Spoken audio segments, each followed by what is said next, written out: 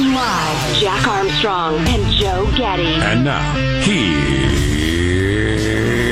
Armstrong and Getty.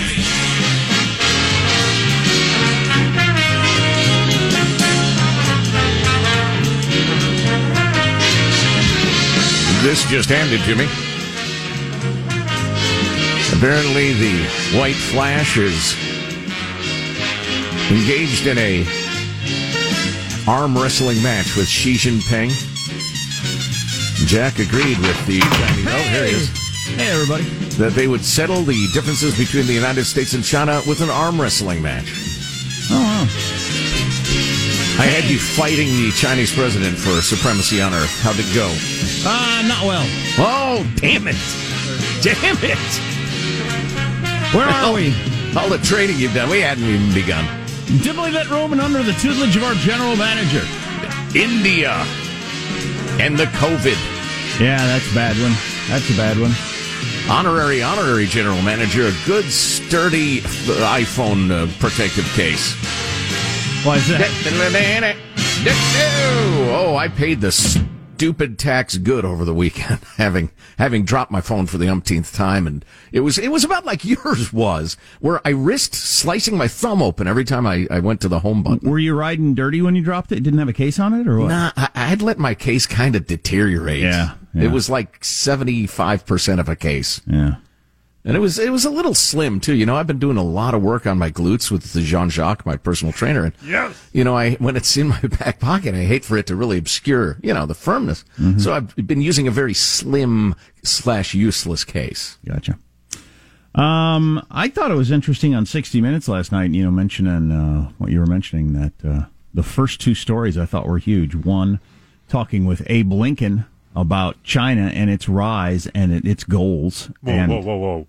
Abe Lincoln was interviewed on 60 Minutes last night? Yeah. In retrospect. 7 years ago. In retrospect, do you wish you hadn't gone to the play? Wow. Too soon. Anthony Blinken, the Secretary of State, was on there talking about the rise of China and, their military prowess and seeing their new destroyers that they've got and all their sailors there, singing the country song and saluting Winnie the Pooh, and that was a little frightening. That was like from my childhood, looking at Red Square and them rolling their Soviet military through. Yeah, I would say it's very, very much like that, except they're better at it. Much better. China is. Way more money. Yeah, Soviet Union could never touch us in terms of economic power. And then what's the Chinese national anthem, by the way, that they were saying? Is that China Girl, David Bowie? I don't know what it is. China Grove, Doobie Brothers. But then the second story was about semiconductors. Now we used to produce, big giant chunk of them for the world, and now we produce a tiny chunk of them for the world, and a lot of other people, including China, can hold us all up when they aren't available, as we can see with us not being able to get cars out and all kinds of things. So I thought both those stories were troubling around China.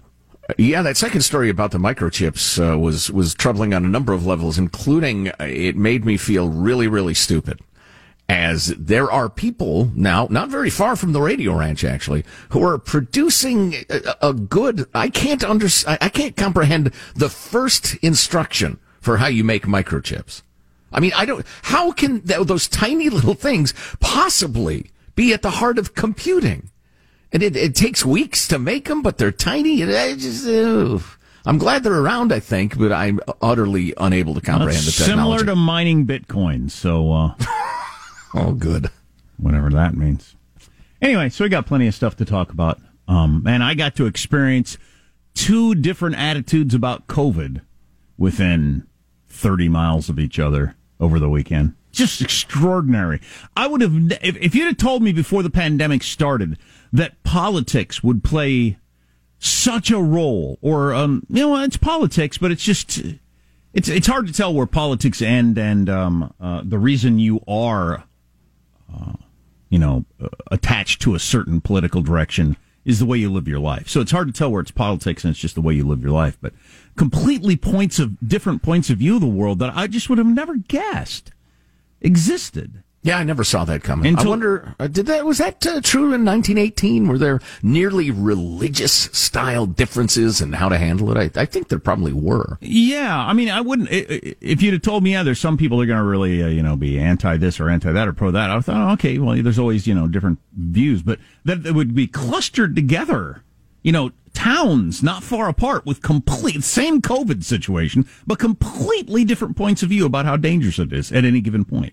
Yeah. Really wild, and I've got a stark example of that later.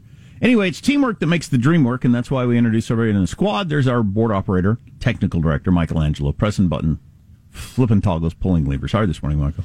Very good. I was at my favorite warehouse club yesterday, and I had to return something. And it's funny because the policy is they'll take back anything, but the problem with this is that it took me I was waiting in line for 30 minutes because everybody has a story about the item as to why it has to be returned. And somebody brought in a mattress, and the mattress had stains on it. Durr. But they were saying, it's not comfortable. We've been trying it out for a while, and it's just not working out for us. And but they're going on and on and on. Then the next person has a story about it's just crazy. And I finally get to it. I'm all store credit. Here's a shirt, just the wrong size. That's all I need. And I was out of there in 20 seconds. But I'm not a crazy person. I ate half this apple and decide, I don't even like apples. Yeah, but I was just thinking that the people that work there, the stories that they must have to deal with on a daily basis for 8 hours. Is it necessary to spin some sort of yarn to return stuff? No, there? it's not. That's what's so funny. I've done that myself. At these stores where, the young person will go, look, I'm going to take it back no matter what. I don't care. My elbow was hurting, so I decided to buy a tube of this cream. And I don't care. I got to think it's some sort of guilt. That you make up some story that you'll feel better about yourself. Well, if you're over a certain age, back in the day, you did have to have a story. I got this home and I tried it out, and it lasted a week, and then it broke. I don't care. I don't care if you had it a week or what. Is it within 90 days? Then give it to me. I'll give you the money back. My job's to type into the computer what got returned and enter the SKU number. I don't care. But that's almost a sign of being a good and honest person, that you want to explain. Yeah, we agreed you would take money, I would get this. Here's why I'm going back on that agreement. I do like the fact that we're kind of creating a social credit score in America with to catch people that abuse that policy. Because I definitely do not. No. But there are people that do. Well, I don't buy things unless I want them. Although I suppose, you buy it, you wear it once to the big soiree, and then you return it. Uh-huh. Yeah, you get the TV before Super Bowl weekend, and then you return it after Super Bowl. A classic. I've never done that, but I want to watch TV after the Super Bowl too. So because Oscar season is coming up. There's Positive Sean, whose smile lights up the room. How are you, Sean? Doing quite well. I have a new show that's grabbed my attention as my what was then my current favorite ongoing show. Invincible came to their season 1 conclusion on Friday. My new show is Mayor of Easttown. This is on the HBO Max. It is their new kind of Sunday night prestige thing, and as a lot of these tend to be, it's a murder mystery type thing. Small detective, or a detective in small. How tiny is he? Like 3 feet. No, it's a normal. The detective is normal size. That was a mere Where's a slip funny of the tongue. hat too? No, Kate Winslet plays a detective from small town Pennsylvania trying to investigate a local murder, and then small towns, everybody knows each other, everything's intertwined. She was lived there her whole life, just really cool. Kate Winslet, big star. Her star must have dimmed that she's on the television now. So it's not really the state of the industry, Jack. These are prestige things, but I will say that some of the best accent work that I've seen in a long time, particularly the Pennsylvania / Philadelphia thing, a lot of, hey, come on over, and that sort of stuff. I love it. Yeah, I was just going to say, Kate Winslet, she's a Brit. What's she playing an American for? Isn't that racist or something? Wasn't that many years ago that a big movie star would not be on television because it just made it look like you were desperate or something? Now television stars won't be in movies. Yeah, exactly. It's embarrassing. Yeah, exactly.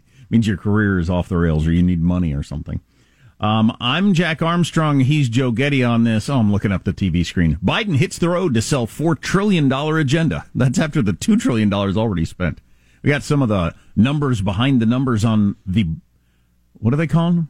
The American Families Act, or Bidenhood. That's what I was looking for. Bingo. As Bidenhood spends more than anybody's ever spent in the history of this country by far. Wait till you hear the numbers. Anyway, Ugh.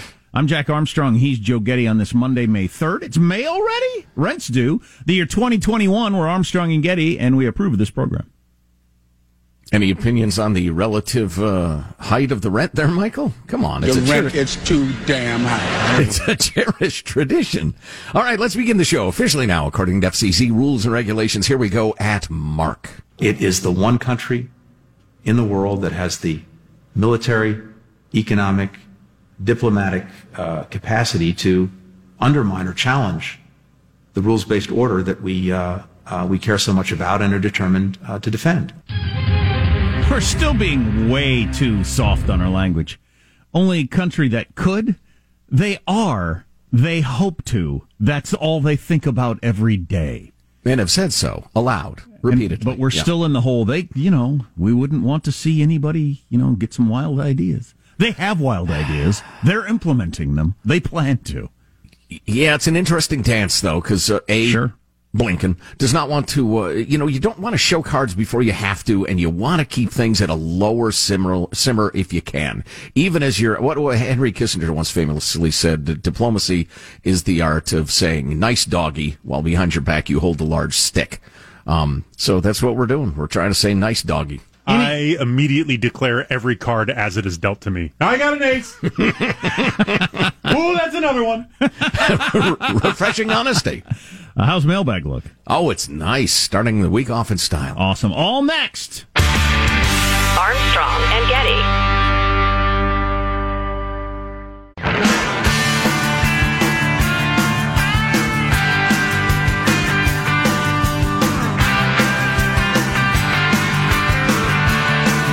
The Armstrong and Getty Show.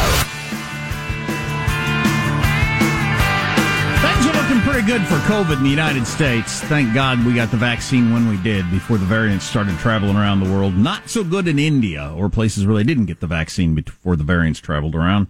And we'll check in on that whole story coming up a little bit later. And my amazing experience being not very many miles apart and how incredibly different the attitude is.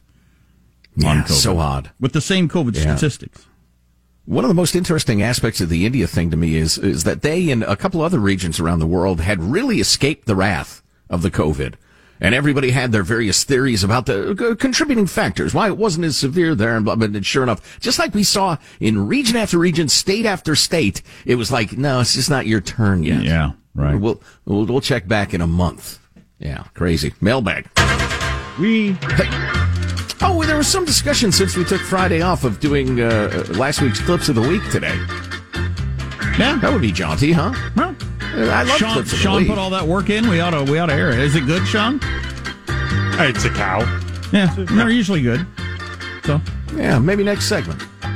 Anyway, our freedom-loving quote of the day sent along by alert listener Shane. It's from John Shedd, a seafaring man, Jack. I'm not sure if the Shedd Aquarium in Chicago was named after him, but I'll bet it was. It's spelled the same. Here's your quote. A ship in harbor is safe, but that is not what ships are built for. yeah, Oh, I love that. pretty good. I love that. A human being embraced, mothered, supported, dependent on its government is safe. But that's not what human beings are built for. The quote, not actually about ships. Moving along. This is a controversial decision on my part. I've cast aside a number of emails, and I'm going to go with a single email because I found it so interesting. Jack, feel free to jump in and comment whenever you like. It's from Julie, frequent correspondent Julie, who lived with her family in France for a number of years. And says, to be clear, no one's more dismayed at the fast unfolding Francification of America than my husband and I. It's like we're being haunted by the ghosts of our French past. However, out of all the outrageous, infuriating, wasteful, and degenerative atrocities of the French social system, their universal pre-K was the only government program we felt was actually a valid use of our insanely high tax dollars. Okay, well, explain. euros. One primary benefit of education from age 3, and let's be honest, it's essentially socialization, babysitting, and organized coloring and counting, is that all children learn the language and the local culture. Oh, wow. Yeah, now... Jeez. So France was so far down the road of multiculti that the pre-K was a good thing, that at least they were all learning French. Wow. Right. Yeah. Now, the French are famously, historically proud of their culture to the point of being a pain in the ass. I just wonder whether the woke crowd in the U.S. will insist on kids not being taught English here. But anyway, putting that aside, so yeah, all the little kids, the families pouring across the border, at least maybe they'd learn English. The other major benefit is to bolster early life skills for the children of bad parents, rich or poor. Sadly, we can't stop people who really shouldn't have children from doing so. The parents who are going to read to their children and take them on walks and point out the birds and the trees and what you guys were talking about. We'll stop doing that once the government provides it. That's the problem with this. Well, she said they're going to do that regardless. Not over time. Not over time. The government takes care of your kids' crowd will take over once that is the way of the world. Well, and they'll start to indoctrinate them as early as they can. It's the classic, you subsidize something, you get more of it. You cut it, you get less of it, to me. Yeah. She says, but the parents who are crappy and wouldn't teach their children anything and turn them into criminals, there's at least some lessening of that. I appreciate that, but I'm not buying that argument. I mean, there's all kinds of things that there's all kinds of things you could approach that way that would seem crazy to me. Because some people do the wrong thing. We're all going to do this in crazy, expensive, bad thing. Right, and it would be an interesting thing to study the effect over the short term, the medium term, and the long term. I think over the short term, it's a very good thing. The long term, what you're talking about, people expect the government to teach their children, to raise their children. Yeah, even that puts you in a very bad place. Even all your lefty shows yesterday were stating it. They were stating it with happiness, but that this is a complete remake of society. What Joe Biden is proposing a remake of society, remake of the relationship between people and their government, and so everybody's on board that this is a big deal. We'll have to talk about this more later. Armstrong and Getty.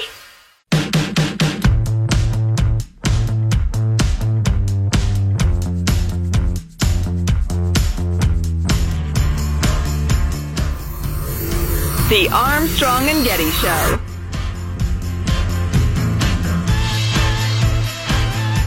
When I step out on my balcony, the first thing I smell is smoke. There are massive cremations that are taking place across this city and across this country. So many people are dying of coronavirus that it's creating these huge clouds of smoke that just hang over the cities.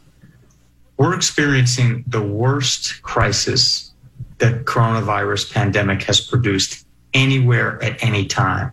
Just about everybody I know has somebody in their family who's sick. That's a reporter from ABC This Week yesterday from India, and as he said there, this is the worst situation for COVID at any point since COVID started. This isn't just like it's their turn. It's beyond that. Nobody has had it as bad as India's got it right now. And I'm telling you, it could have been us. How much did we dodge the bullet by? 2 months? A month? Couple of weeks? Who knows? Of getting the vaccine out before these variants hit. Well, let's hear a little more from this reporter, and then we can discuss. And what's really scary is the healthcare system is collapsing around us. The hospitals are totally full.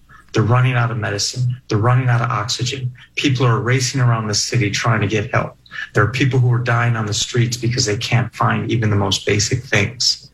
And as we speak, the cases are growing. The government is reporting almost 400,000 new infections every day, and maybe 4,000 deaths. But all the information we're getting is that's a gross understatement. So the problem here is way bigger than I think anybody realizes at this moment. And there's just this sense of fear circulating across the city right now. Yeah, the numbers are almost pointless, but...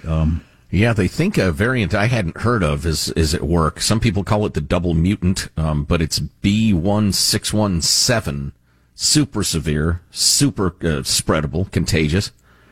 And India figured, well, we weathered it. We just didn't get it. A lot of people outdoors. We got a young population. We're not fat like the U.S. We did great. Okay, everybody, the restrictions are off. And then this B1617 came to town. It's killing everybody.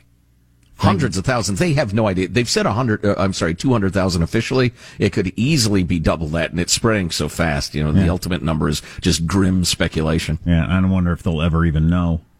But thank God we got the vaccine out before the variants started making their way around the United States. I mean, that's one historic dodging a bullet right there.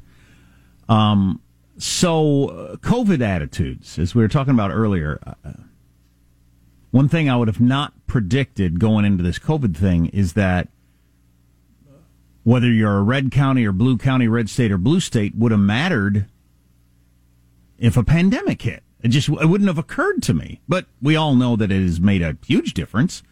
See, Florida left schools and everything open. California shut everything down. Both ended up with roughly the same results, by the way. Mm-hmm. Well, and not to belabor the point, but it's red town, blue town, red neighborhood, blue neighborhood. Yeah. With completely different ways of dealing with it. So I live around a town that is very, very blue, and things are pretty closed, and everybody's been masked up for over a year, and things are still closed. Still, like a lot of things are still Zoom. Things that are Zoom, I went to, I experienced yesterday 40 miles away. Not only not Zoom, but indoors, no mask. I walked into this room with my mask on and sat down, and it took me like 15 minutes before I realized I'm the only person in here in a mask, and I feel like a weirdo, and I took it off because I'm vaccinated. I got to tell you, if I weren't vaccinated, I think I would have left my mask on. I think the Zoom only if crowd is out of whack. I think they're being too cautious at this point, and I think the we're indoors without masks crowd is a little early. I'd like somewhere in between here, personally. Wow, yeah. We all get to make our own decisions. And Hanson, our producer, said he was in a pizza joint where everybody inside was unmasked. So, well, there's no danger of COVID once you've sat down. Everybody knows that. Well, that's now, true. Walking in, oh my God, that's the COVID gauntlet. That's a decent point. The difference is the walking in, because all restaurants, if they're open, you get to take it off when you sit down. So stupid. Yeah. I mean, how could you have such great differences in attitude from we can't even be in a park with masks on to we can be indoors without masks? Mm-hmm. How could you have that great a variety of a view of things? What an interesting beast the human being is. Yeah, if we were going to talk about it for about 15 minutes, I think we could probably lay it out. It's just a philosophy of life, being super cautious versus, being willing to take more risks. You got the whole just so tiring Trump/anti-Trump deal. Yeah, I was going to say, there's some of the lifestyle stuff, but a lot of it is projecting your values. Mm-hmm. A lot of it is that, because I know I hear people say it out loud. Yeah. Yeah. Well, while we certainly advocate for what we think is the right thing, there are a lot of things I figure, well, you just make your own decision. I don't particularly, it's not my business what you do. I will tell you this, though, those of you who are hesitant about the vaccines for sometimes dumb reasons, sometimes perfectly legitimate reasons, when these new variants come to town, and they will, things could go dark again in a big hurry. We are not past it as a country. Yeah, so I was talking to somebody, I'll keep this vague, I was talking to somebody in the area I was talking about, where masklessness is now a thing, and a family who just got the COVID, like the whole family practically. Mom, dad, kids, that sort of thing. And they all thought that they had it, or it was out of town, or whatever. And you don't know. Not that that's necessarily a danger to you, but you don't know which, mutation is coming to town. So, right. The classic, there's a 1/10 of 1% chance that even if I'm fat and 60 that I'll be seriously ill. That's still true for the classic one. It's different for the variants. But the majority of COVID in America now is the British variant. So we're not. So all our stats that we spout, and almost everybody spouts, are the original COVID variant, which is not the COVID people are getting now. So we don't really know the numbers yet. The British variant's only been around for a couple of months. Hello! Stop! Wow. Wow, was that Dr. Fauci? Plus this new funky Indian one I was talking about. So what I was going to say is to those of you who are not getting vaccinated. Multi-armed COVID variant. Nice. Nice. I think that's probably cancelable. I think we should cancel Jack for even a vague reference to various Indian gods. Okay. Yeah, if you've been calculating the odds of this, that, and the other, you need to redo your algorithms because these the new variants are they're different. Sure. Yeah. How about you? You're vaccinated also, but you okay with being indoors? Lots of strangers, no masks at this point? I would have just assumed we were wearing masks, honestly.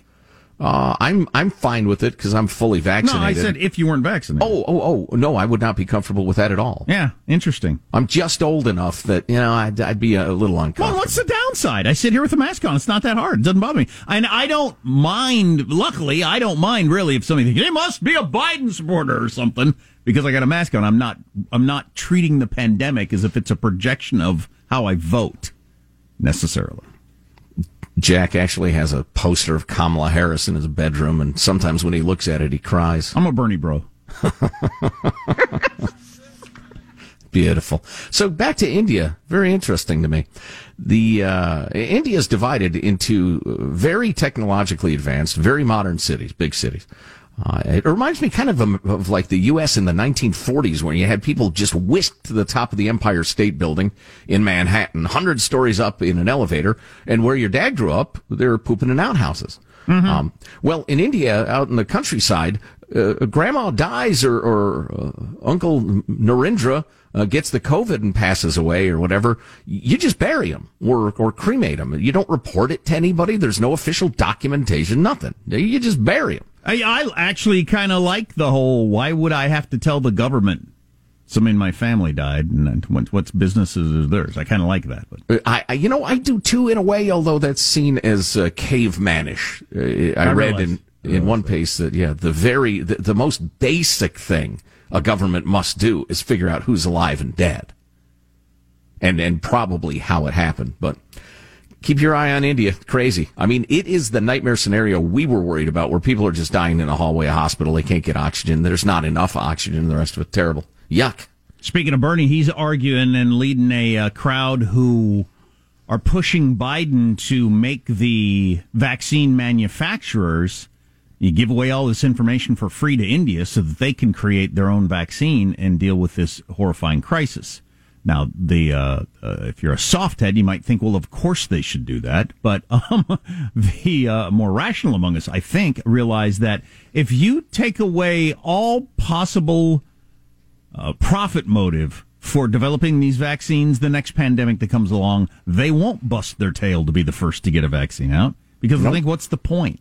Yeah. Why are we going to spend gazillions of dollars in research development to come up with something that we give away? There are those who think the deal our government signed with the various manufacturers was a little too sweethearty, and you can argue that if you want, but they have to have an upside. Sure. To spend zillions of dollars and dedicate their entire company to, achieving that goal, obviously. So back to the question of Biden and the gigantoid American Families Act or whatever it's called. His chief economic advisor was on Fox News Sunday with Chris Wallace. I thought she did a terrible job of defending why it's needed. Just awful. Want to play that for you coming up. Yeah, and we can point out some of the numbers adjusted for inflation. How big is Biden's agenda compared to other moments in history? You might be shocked by this when you hear it. Stay tuned. Armstrong and Getty.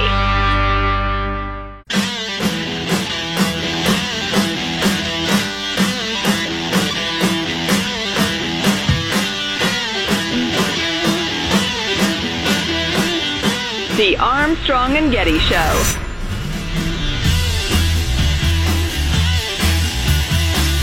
It was 40 years ago when Ronald Reagan told the nation, government is not the solution to our problem, government is the problem.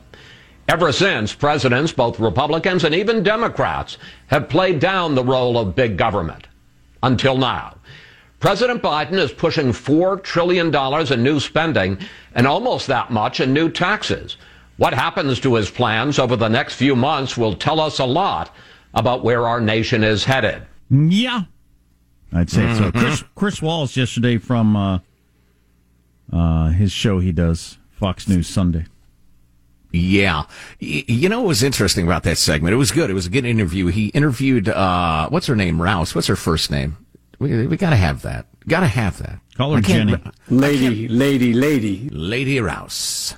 Interviewing her about the spending plan and why it was necessary and that sort of thing. We'll play a couple of chunks of it coming up, but it's pretty clear that the whole hanging it on the coronavirus, well, this is necessary because we're a nation that's suffering. When you look at the unemployment numbers and all of the economic numbers, I never mention the stock market because that's, that's not the economy. But really every single economic indicator is not only rising, it's surging. You can't find people to hire. This is Cecilia Rouse on Fox News Sunday. 42. That's wrong. 43, Sean. Don't you think that we're going to be less competitive if have the highest corporate tax rate in the world as opposed to in the middle of the industrial world? Doesn't that just necessarily say we become less competitive? So we don't, of course, we don't want to hamper U.S. competitiveness. To the contrary, the idea is to ensure that corporations are paying their fair share, to button up some of the loopholes which have meant that corporations were actually putting more money offshore, off of the U.S. soil. And having a global minimum tax so that we're working with our trading partners, working with the rest of the world so that corporations are paying their fair share worldwide. We do not want to be hampering corporations, but we do want to ensure that they're paying their fair share as well. So let me hit you with the numbers before Joe reacts to that. We used to be kind of in the middle of all your big industrial nations in terms of our tax plan, or we are currently. Mm-hmm. If Biden's proposal goes through, we will be the highest in the entire world at 32.34%. Well, among the industrialized countries, yeah. Yeah, and literally the highest taxes in the world. And she's making the argument, well, I'll let you respond. Well, one note I made was she used the term paying their fair share like 27 times through the course of the interview, and never explained exactly who determined that the highest rate in the world was fair. And then the other part to decode, in case you're not familiar with this policy, is then she says, well, we're going to go around the world and essentially, the term is institute a policy of minimum corporate taxation. We're going to go around the world and force other countries to raise their taxes this high too.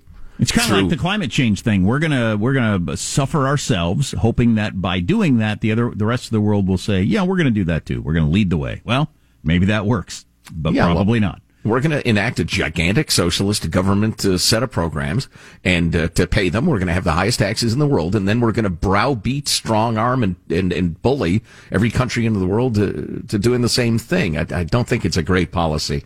Let's see this next clip. Chris Wallace is asking, as we're coming out of any sort of pandemic economic problems, things are actually looking quite good. This is what I was thinking of before the other clip. But and what about inflation? Go ahead with 44.